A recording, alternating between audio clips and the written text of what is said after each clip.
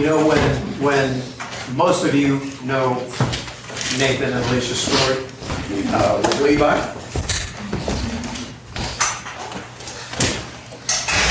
that song brought back a lot of memories because we sang it every day in Memphis. And so that has a special meaning for me, and it always chokes me up because our hope is in Christ, and it remains there. We're going to tell you a little bit about where we have come from and who we are, other than Nathan's mom and dad. Janice and I have been married for 47 years. We have 3 grown children, Nathan, Harmony, and Mina. And we have 10 grandchildren, which is awesome. We've been missionaries for the past 22 years. And for the first 14, we had a health ministry. 2 missionaries. We would go, they would say, hey, can you come for a certain amount of time and help me, whatever that looked like. We have been missionaries in China, Hong Kong, Romania, South Sudan, Niger, West Africa, Argentina, Chile, and of course, Guatemala, because we thought you might need a little while. So we know life on the field not only has its joys and victories, but also challenges and obstacles. Missionaries can face loneliness, discouragement, lack of fellowship, and just physical hardship. 2 Corinthians 4:7-9 says, but we have this treasure in clay jars to show that its extraordinary power comes from God and not from us. In every way we were troubled but not crushed, frustrated but not in despair, persecuted but not abandoned, struck down but not destroyed.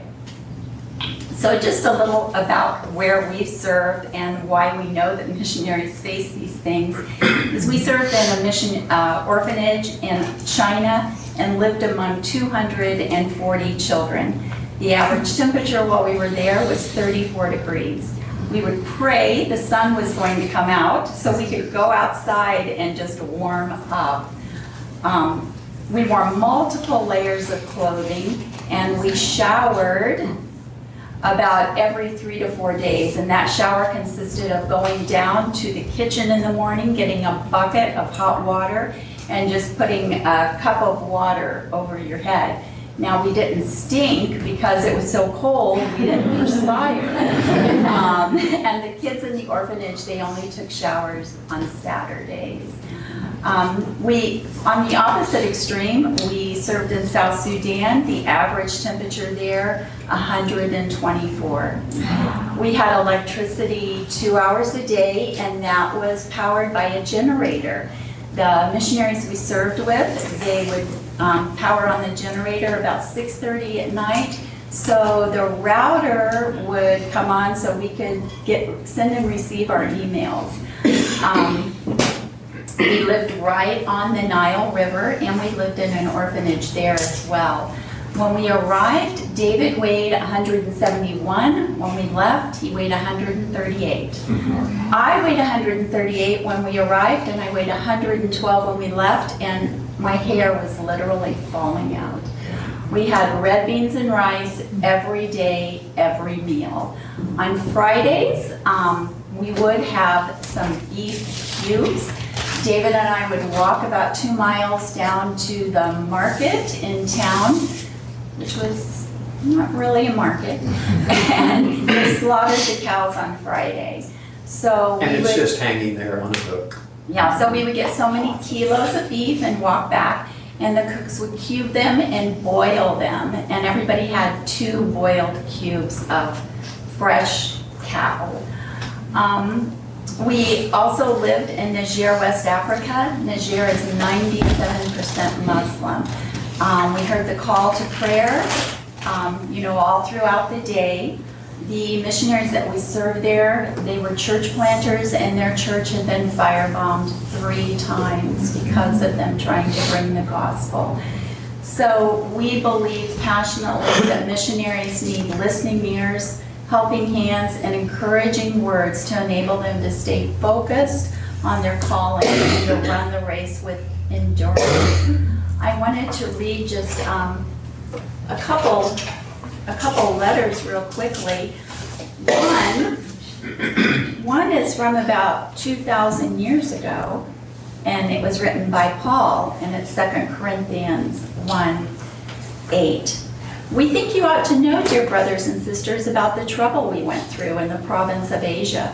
We were crushed and overwhelmed beyond our ability to endure, and we thought we would never live through it. In fact, we expected to die, but as a result, we stopped relying on ourselves and learned to rely on God, who raises the dead. And he did rescue us from mortal danger, and he will rescue us again. We have placed our confidence in him, and he will continue to rescue us. And you are helping us by praying for us. Then many people will give thanks because God has graciously answered so many prayers for our safety. And I want to read another letter that we received from one of our C10 missionaries. And this is why we do what we do. Today is one of those days that shakes us. For several weeks, we've been wrestling with a heaviness. We pray, we carry on, but we're weary. Many fellow missionary families have left, some of them for good reasons, some of them good friends, but many are leaving nonetheless. The stakes are high, the race is hard, the cost is great. Today we learned of yet another family that we know and admire that is suddenly leaving. Why?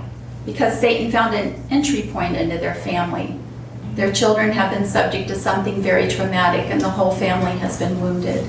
Our hearts are heavy, so very heavy. Please pray. Pray for all the missionaries. It's not just health and foreign country stuff. Intercede for our families. The quickest way Satan knows to get us off the field and out of the business of spreading the gospel is to destroy our families. It is war. Husbands leading well, wives feeling protected and leaning into their leadership. Both parents bearing the weight of protecting and nurturing their children. We need you. We all do. So as you pray specifically for the healing of our friends and their young children, we beg you to stand in the gap for all of us serving beyond the borders of home.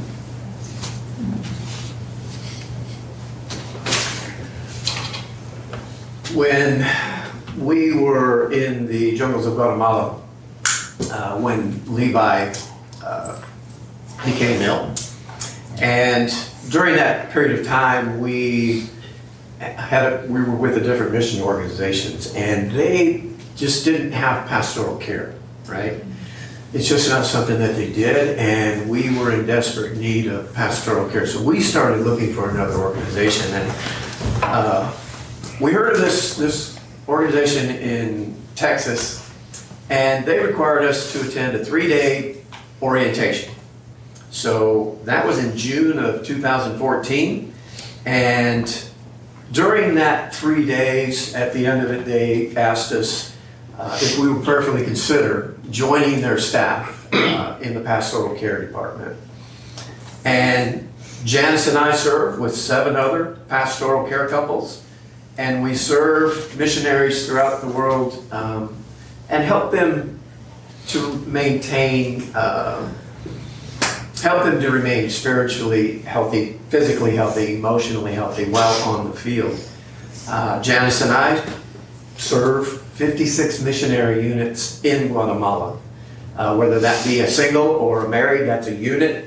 They really appreciate us calling them a unit. But we have 56 of them throughout the country. We have 2 in Argentina and 1 in Chile. What does that look like? We visit them once a year, at the very minimum once a year, to see how they're doing. We stay in touch with them regularly via email, Zoom calls, lately, and Skype calls, Messenger, WhatsApp, all the medias that we can use to connect and just to see how they are doing. In the event of a crisis, and our first 2 visits into Guatemala were crisis visits. Unfortunately, we had a husband of one of our missionaries pass away, and then we had another traumatic accident another missionary was involved in. We get on a plane as quickly as possible and go down and be with them. We know the value of somebody being there. And, you know, originally one of the first lady we went to, she goes, "David, no, you don't have to come." And I said, "Yes, we do. Because we know that feeling." So, you can tell maybe we're passionate about what we do. It is our heart. It's what we have, the Lord's called us to. And hopefully, building a relationship with our missionaries, we become a safe place for them. And they are confident then and feel safe enough to share their hurts, their hearts, and their hopes. We'll end with this. And this is a saying that we have known for many, many years and have come to know the truth of the statement. When the passion on the inside is greater than the circumstances on the outside, the stage is set for God to reveal His greatness. And He does that in each of us if we allow Him. So,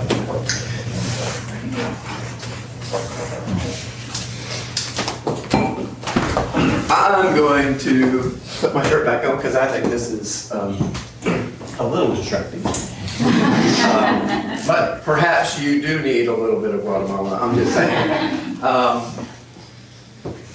Several years ago, we had some friends of ours, a couple in this room, that came down to see us in Guatemala.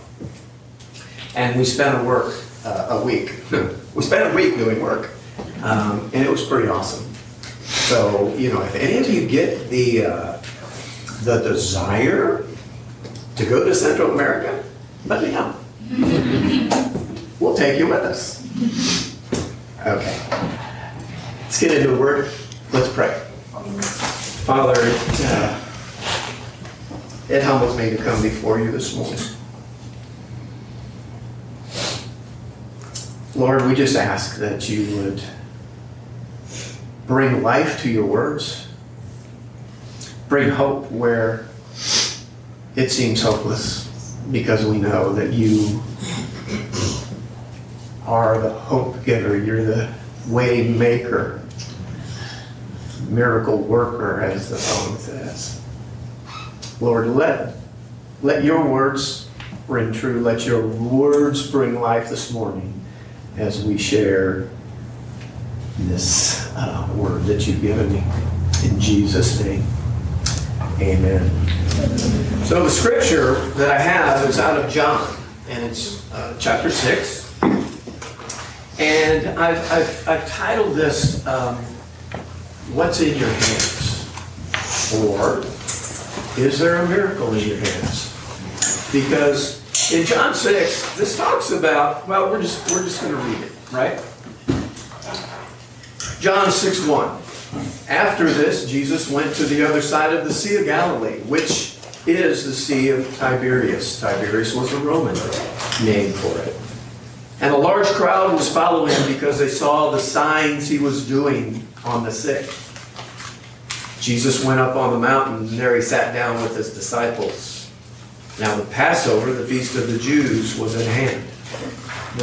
Lifting up his eyes then, and seeing that a large crowd was coming toward him, Jesus said to Philip, "Where are we to buy bread so that these people may eat?" And he said this to test him, for he himself knew what he would do.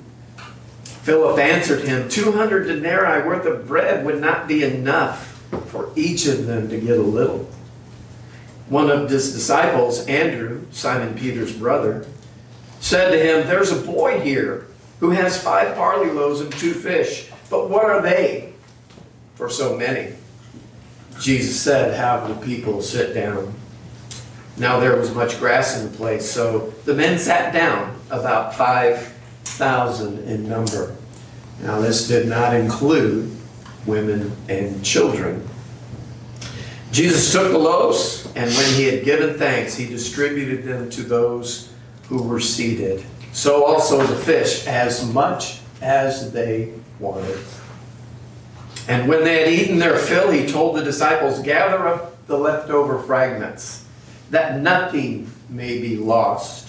Several versions say, and they gathered up the leftover pieces so that nothing is wasted. So they gathered up, verse 13, so they gathered up and filled 12 baskets of fragments for the 5 barley loaves left by those who had eaten. That's a whole sermon in of itself. Why 12? 12 disciples. Interesting. Jesus takes care of those who serve him. And that's been our testimony for over 22 years. It continues to be our testimony today as we serve him with our gifts and talents. We have our testimony. We've never had lack. I don't have everything I want. You know, there's a few really cool cars that I would like. Don't have those, so he gives us our needs, not our wants.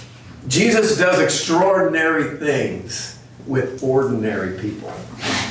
We can attest to that. We are just ordinary people that live in a little village, little city called Glen Eyre. There's nothing really that special about us, right? There's also, in this story, there's this ordinary little kid. We don't know his name. The Bible doesn't tell us that. Just that there was a young boy. He came to a crowded event to hear this traveling preacher. He never dreamed for a moment that he would become the central figure in an epic story at that particular time in history. That preacher, Jesus. He was just a kid with a lunch. And it contained 5 little loaves and 2 fish.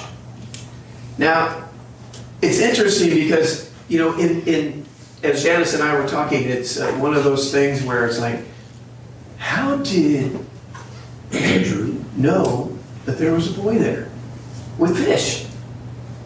You can imagine him running up, hearing the conversation, right? And, hey, Jesus. He might have been one of those little boys that the disciples were trying to keep away. We don't know, right?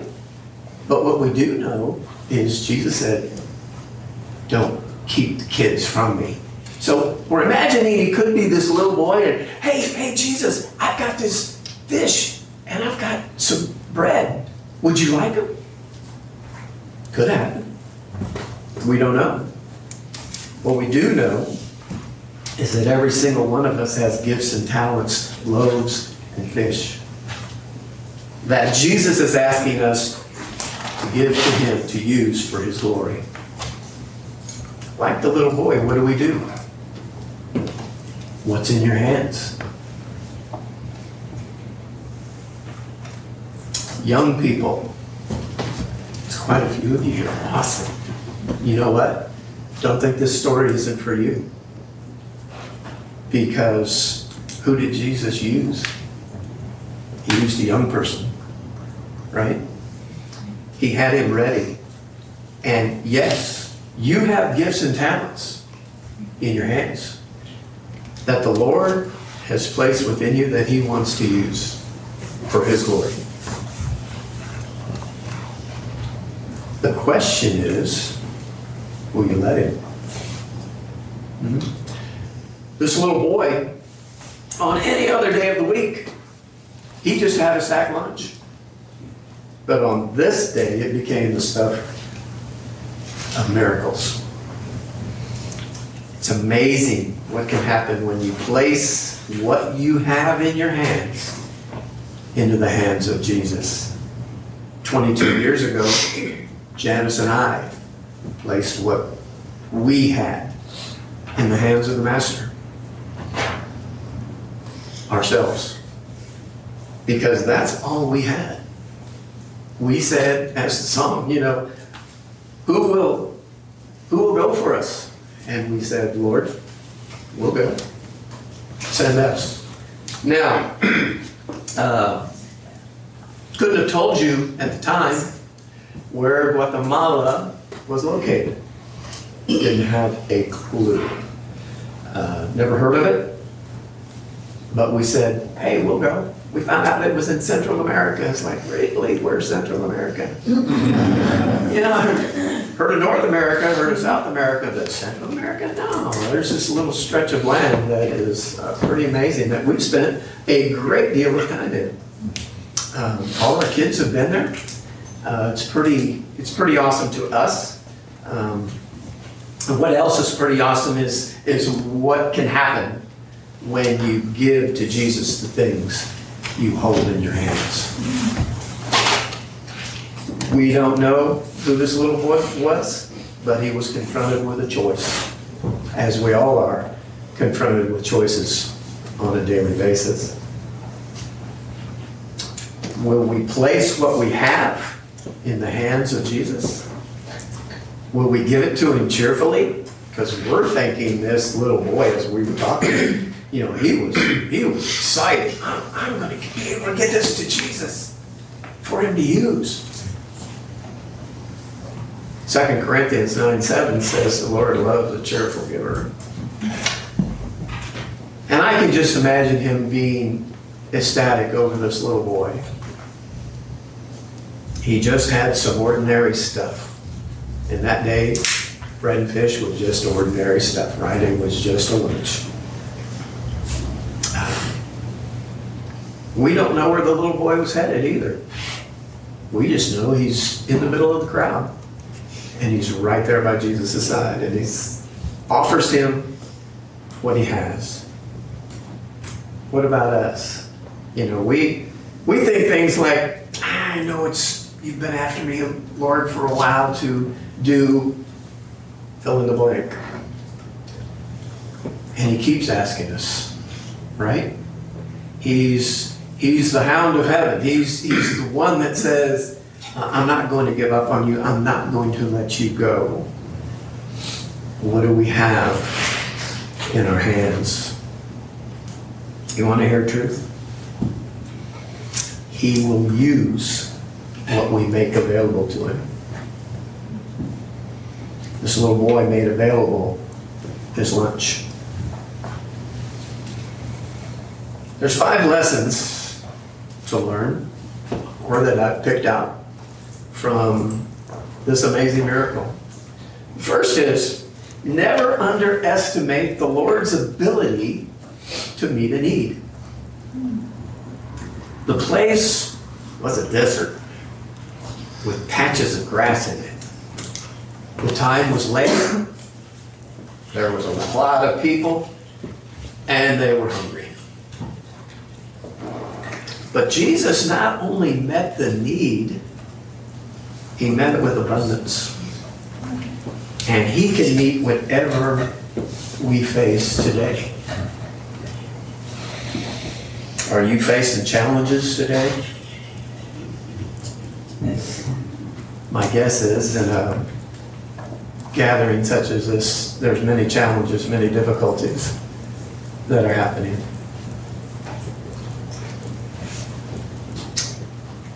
My point is, if we give them to the Lord, he's got big shoulders. He can handle it. And he'll handle it with abundance if we turn it over to him.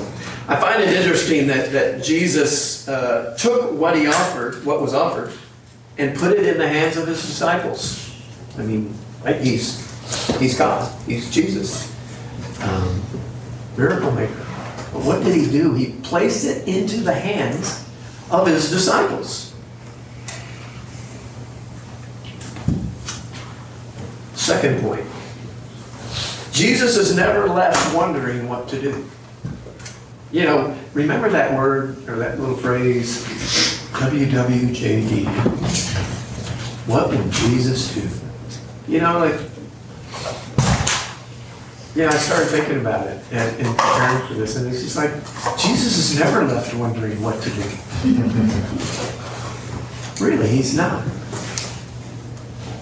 He may, and oftentimes does, test our faith, as he did with Philip. What did he say? In verse 6, it says, and he said this to test him, for he himself knew what he was going to do. He had it planned. He had it ready. Do the circumstances sound a little familiar? Don't we say things like, but God, there's so many things wrong with the world. Who am I? I know that to be true because I said the same thing. You know, the reason we got into missionary work was because we saw people coming back home, beat up, battered, and bruised by ministry. And we said, that shouldn't happen, God. Why don't you do something? The old proverbial truth comes right back at you and says, what are you doing? Let me relay it this way.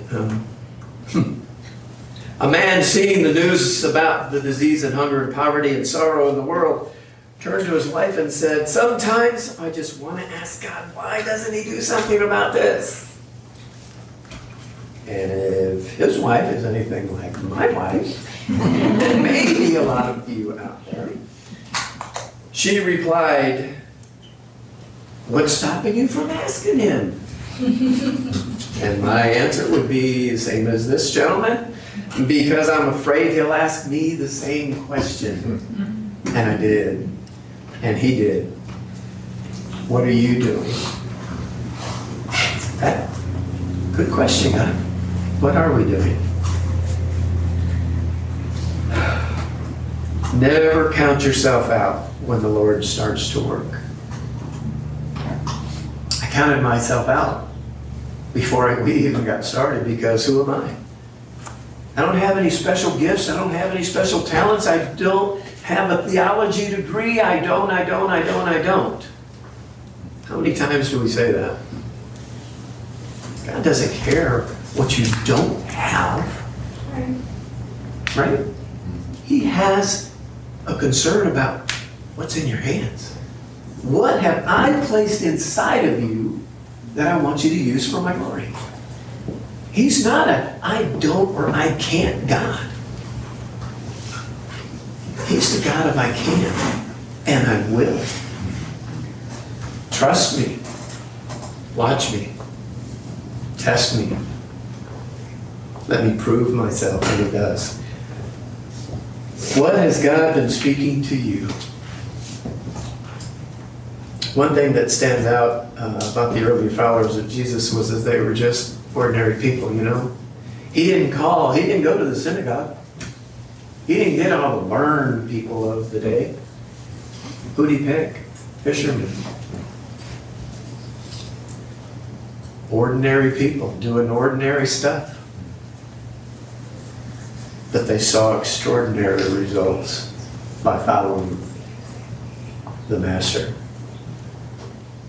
We have a variation of that within C10. It's our little catchphrase that we put on a lot of different things. And we say, we are just helping ordinary people partner with God to accomplish the extraordinary. We have missionaries in Guatemala that are seeing extraordinary things happening because they said, here am I. Use me. And he does. We have a young lady that is amazing. And if I were interviewing her today for being a missionary in Guatemala, and I've told her this, I would have said, no, I don't think you have the stuff that it takes. And her eyes went up and said, really? And I said, yeah. Because in need, we can make mistakes, and she would have been a mistake because she is a phenomenal young lady doing phenomenal work, feeding widows and orphans and children, and with an abundance every month. And I said, I would have, and I have apologized to her for thinking those things, because we don't know what God's going to do through each of us when we place ourselves in His hands. This little boy obviously gave what he had willingly. Here it is, Lord. Take it. Use it. Will it help? Can we help? In verse 11 it says, Jesus taking the loaves and gave them to His disciples, and they gave it to the people. In other words, the miracle happened in their hands while they were passing out the food, while they were being obedient. Hey, the Lord said, after He blessed it, take it, pass it out. You ever really stop to think about 5,000 people? That's just a minute. In that day, women and children weren't counted. Doesn't that make you feel good? Aren't we glad that He counts us? Right? 5,000 people with 5 little loaves and 2 fish. Amazing. Someone gave what they had to Jesus. He blessed it and gave it back to them. Why? Because He chooses to work through His people. He chooses to work through His children to bless people. Never assume what you have is too insignificant to matter. Who am I? Just an average guy that ran a print shop in the middle of nowhere that nobody knew of, except my family and some friends. I was thankful for that. But who am I to go and do the Lord's work? Don't we say that sometimes? Who are you not? We're child of the King. I tell our granddaughters, you're a child of the King. You know what that makes you? That makes you a princess. Right? I got 2 granddaughters here. They're precious. They have gifts and talents that the Lord wants to use for His glory. We all have a choice to make. All it took for Jesus to perform that miracle was 5 loaves and 2 fish. And one of the disciples said, "What are those among so many?" I like the contemporary English version. It says that Philip answered, "Don't you know that it would almost take a year's wages just to buy only a little bread for each of these people?" Started looking up how much was a denarii. It's throughout the Bible, right? So I said, how much is 100 denarii worth in the Bible? If 100 denarii was worth or equaled 4 months' salary at current minimum wage, it would be the equivalent of $11,733.33, which is substantially more than the NIV footnote of it was a few dollars. So what does that mean? God not only gives enough, but He supplies more than enough. They didn't just take a little, but everyone had as much as they wanted. They were filled. I think it's tragic how many people count themselves out of being a blessing simply because they feel they don't measure up. That what they have, what you have, is insignificant. Not in the hands of Jesus. He brings significance into everything that he does and to every person who calls on his name.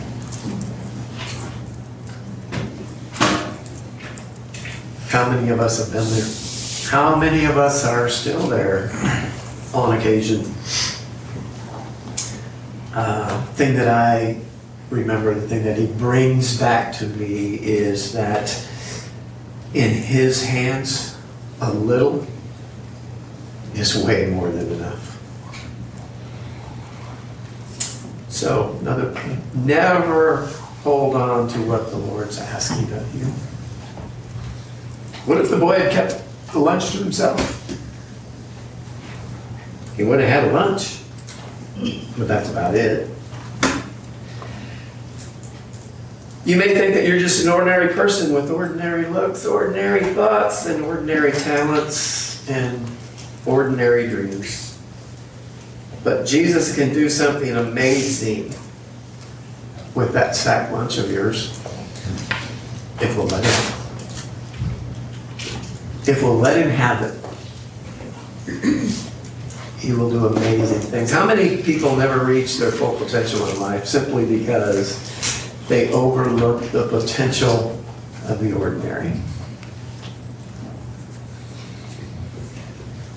If you simply start where you are, instead of waiting to start until you get where you hope to go, you can become all you ever dreamed of being. I want to say that again. If you simply start where you are instead of waiting to start until you get where you hope to go, you will become all you ever dreamed of being. It's a little phrase in Spanish that says poco y poco, little by little, step by step, day by day. We instantly, if you're like me, and maybe you're not, hopefully you're not, we start to calculate our limited resources and begin to confess that, God, this isn't enough. You know, my meager savings, my meager amount isn't enough. And when I get done having my little pity party and almost convince myself that we can do nothing with the little that we have, God steps in. Everyone is filled with an ample supply left over. Never overlook the potential of the ordinary. Christ often tests us to see what we will say and do in the presence of overwhelming difficulty. But he always knows the way out. It's like the story Janice read to you about this missionary. He's kind of slipping into a little bit of depression because he sees his friends leaving. And people are leaving the field. A little scary truth is that, as I said earlier, the reason we got into, we called it missionary care at the time, right? It's pastoral care. It comes by a lot of different names because we saw people coming home. We're called, Lord. Where did they get beat up? By other missionaries. By people that said you're not enough. What you have is insignificant. We came because we said, Lord, we don't have much. The Lord said, yes, you do. Here's a story that we tell. When we were sitting in the director's office, in the offices of Kerrville, Texas, C10, and we were packing up our stuff to go, and Janice was already downstairs saying her goodbyes because we were going to leave the next morning for the 13-hour drive back here. And the director comes along with the founder, and he said, "Hey, David, have you and Janice got a moment? We'd like to speak to you in the office." And if you knew me when I was younger, it was never a good thing. Right? "Hey, come in, Mom, I want to talk to you a minute." I was usually in trouble. And, I went down and I got Jan and I told her the same thing, and she knows me well. And so she gave me that wifely look, like, "What did you do?" Now that they've heard from us, now that they've seen us, we're getting kicked out. And I said, "I didn't do anything. But they want to talk to us, so let's go." So we went and talked to them. And as they started sharing, and they said, "We have, for over a year, we've been looking, praying, searching for somebody to join our staff. We think maybe you two are those persons." And I looked at him in the eye and I said, "Jack, we couldn't possibly. We're broken."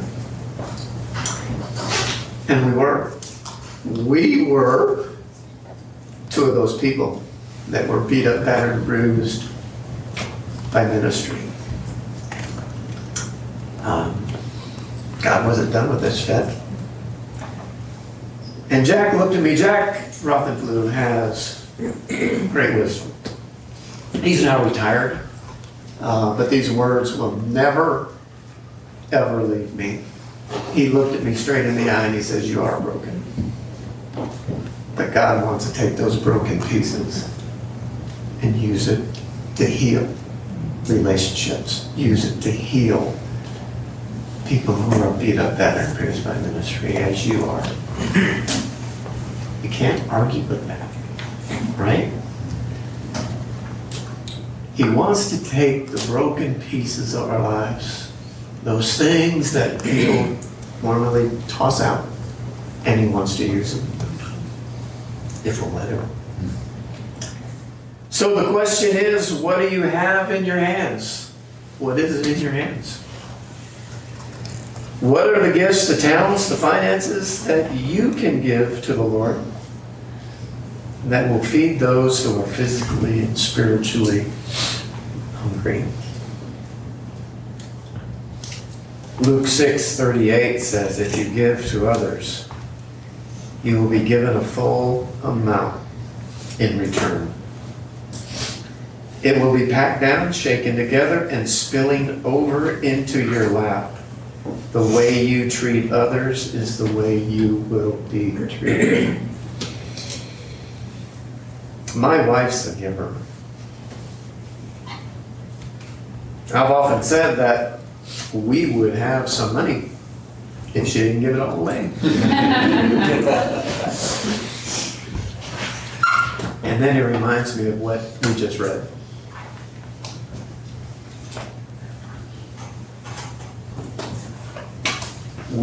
Our testimony is that we have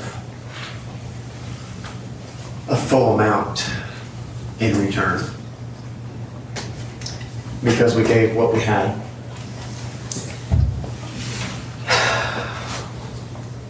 So what's in your hands? There's a miracle waiting to be placed into the hands of Jesus in each one of our hands. Do you believe that? Can you believe that? I certainly didn't. But I confess to you today that there's been miracles in our hands. We have seen amazing things happen. Not because of us and not because of any special talents that we possess, but because of the person that we possess or that possesses us, Jesus Christ. So, never underestimate the Lord's ability to meet a need. Jesus is never left wondering what to do. Never count yourself out when the Lord starts to work. Never assume that what you have is too insignificant to matter.